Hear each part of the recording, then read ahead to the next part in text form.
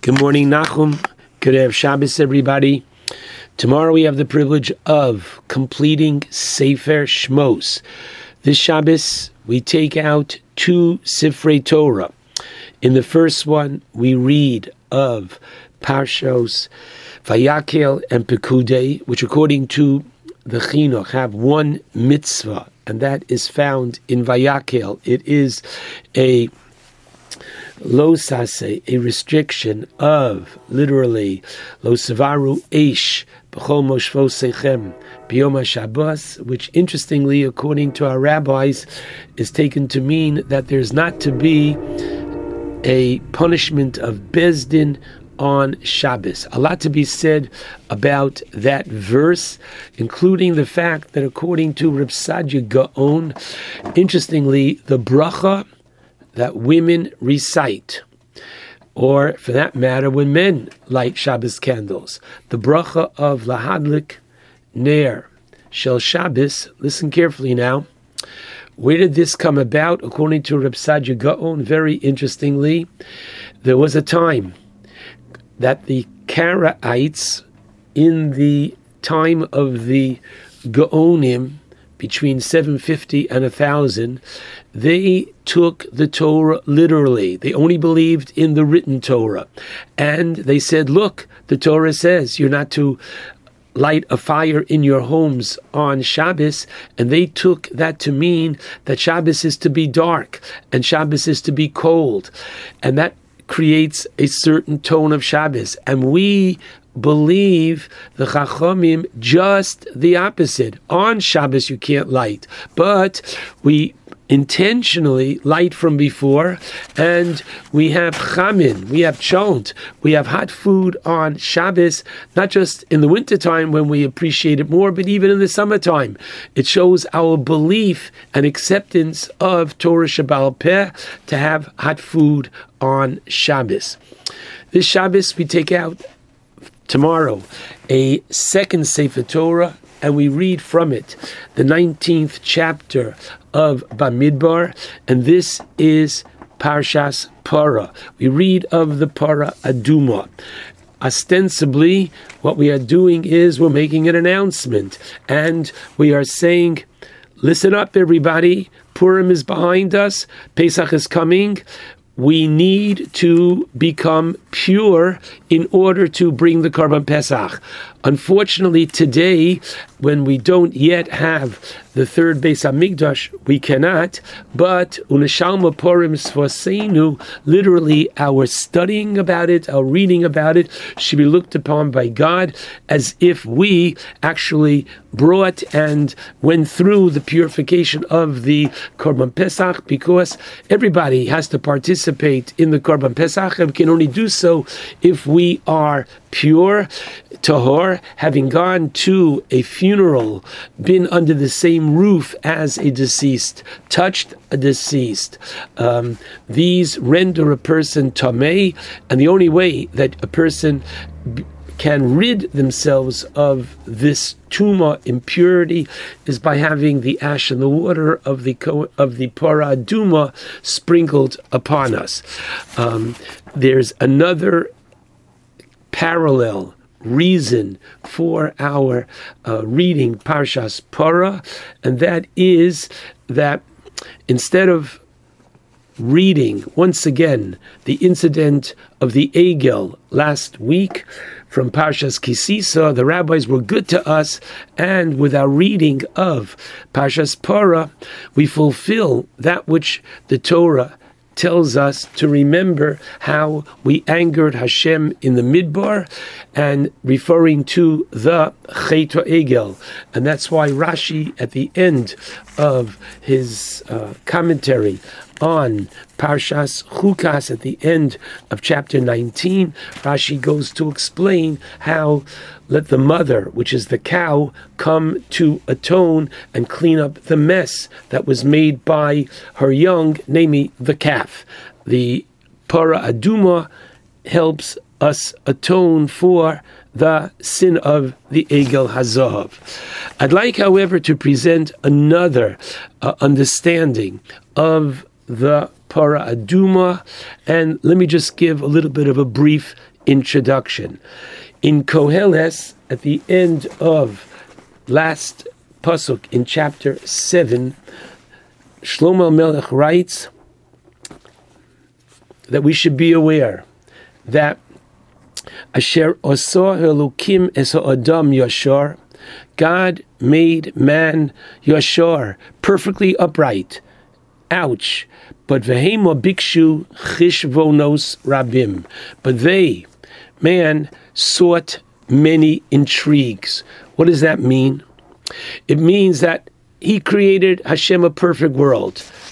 Man keeps looking for lack of a better way of saying, trouble. Now, the Chassid Yavitz, in his commentary on Pirkei Avos, chapter 5, Mishnah 7, which lists the 10 miracles that occurred daily in the Beis HaMikdash, asks, why did Hashem need to display open miracles? It goes against his nature. After all, he is Kael Mistator. He is a hidden God. And therefore, says the Chassid Yavis, a most intriguing answer, namely, to demonstrate that ideally there is a perfect harmony between Torah, man, and nature. So, for example, in chapter 2 of Bereshis, we read of the Garden of Eden that Hashem planted in this world. And the Midrash presents a utopian existence in that environment, whereby man's spiritual existence was primary and his physical necessities were cared for from on high. Now, I'm not going to go around to each person listening, but do you really believe, come on, that there was a Gan Eden? So lest one doubt the feasibility and reality of such an existence, the supernatural miracles present in the Beis HaMikdash on a constant basis was a clear reminder to us of that perfect harmony between Torah and nature. The answer is yes, there was a Gan Eden. And thus, when the Torah writes in the beginning of Parshas Tzav that Eish Tomid to Kadol HaMizbeach Lo Sichbeh, that the fires on the altar shall remain aflame and they shall not be extinguished, nature responds in kind.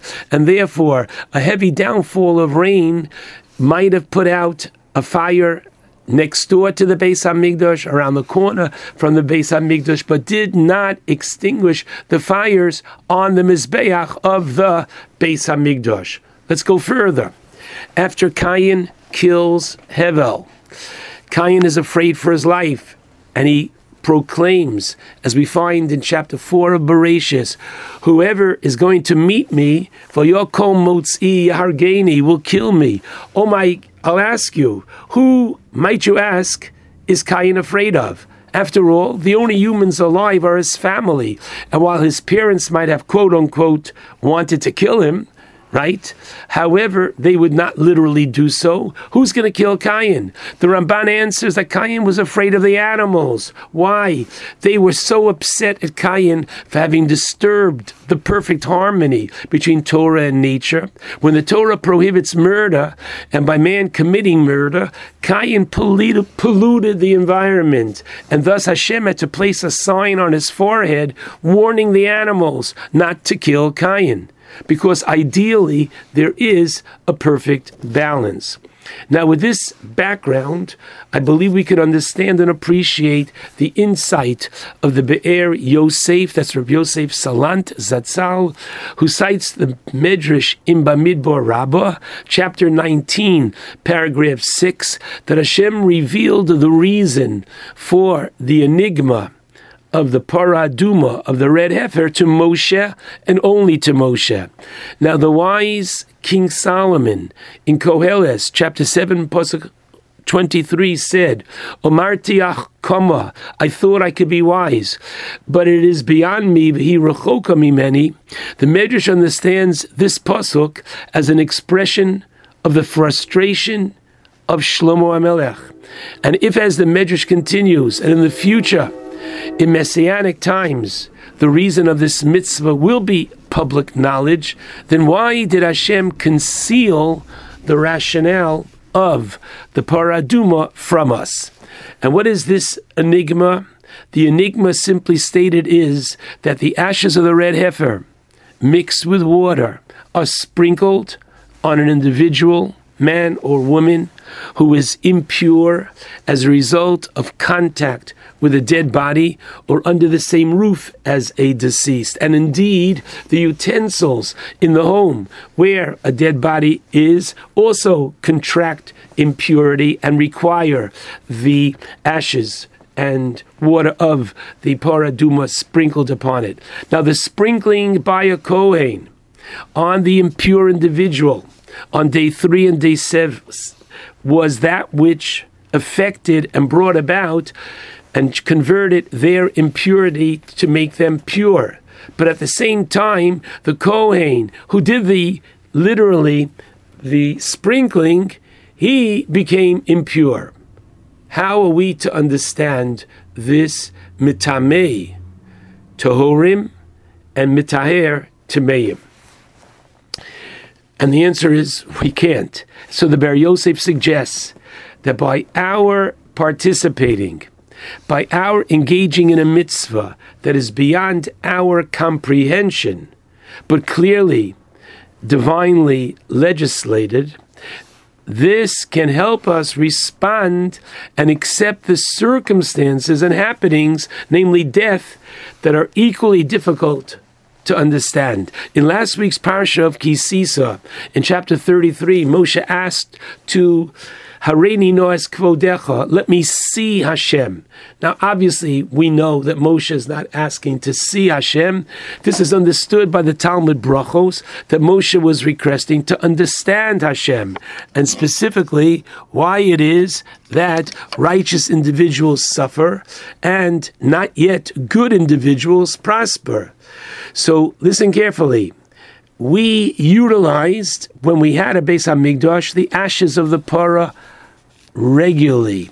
Every time a person went to a funeral, sat shmira, participated in Chevra Kadisha, they became tomei, impure. Now the frequent utilization of these ashes helped the medicine go down. Meaning, just as one cannot understand the mitzvah of the Parah Adumah, so too often one cannot understand the circumstances and the timeliness of the cause for this mitzvah. And just as we accept the chok, the statue of the parah, knowing its divine origin, so too do we accept circumstances and situations, knowing that they too are divinely ordained. And thus, in the imperfect world that we now live in, we need the Efer Parah as a kind of catharsis to aid our spiritually challenging wounds. And so, let us understand that the Medrash says, please God, in the future we will understand what the purpose of this mitzvah is all about. It was only given to Moshe, but we will know in the future. But the bottom line is that our reading about it and studying about it has to have a practical effect upon us. Number one, it bolsters our emunah. While we cannot understand all, we submit to His higher authority. And this is most crucial all year long, but especially as we approach the Chag HaPesach. The Parah Adumah humbles us, which helps us put Him, Hashem, at the center of our universe and not ourselves. And thus I pray that our reading and studying of Parshas Parah this Shabbos will not only be a fulfillment of Unishalma Parim Svaseinu, as if we actually brought it, but it should inspire us to greater bitachon, to know that we don't know, but at the same time to know that He does, and He is directing the show at Bias HaGoel. Shabbat Shalom and Shabbat Chazak to all.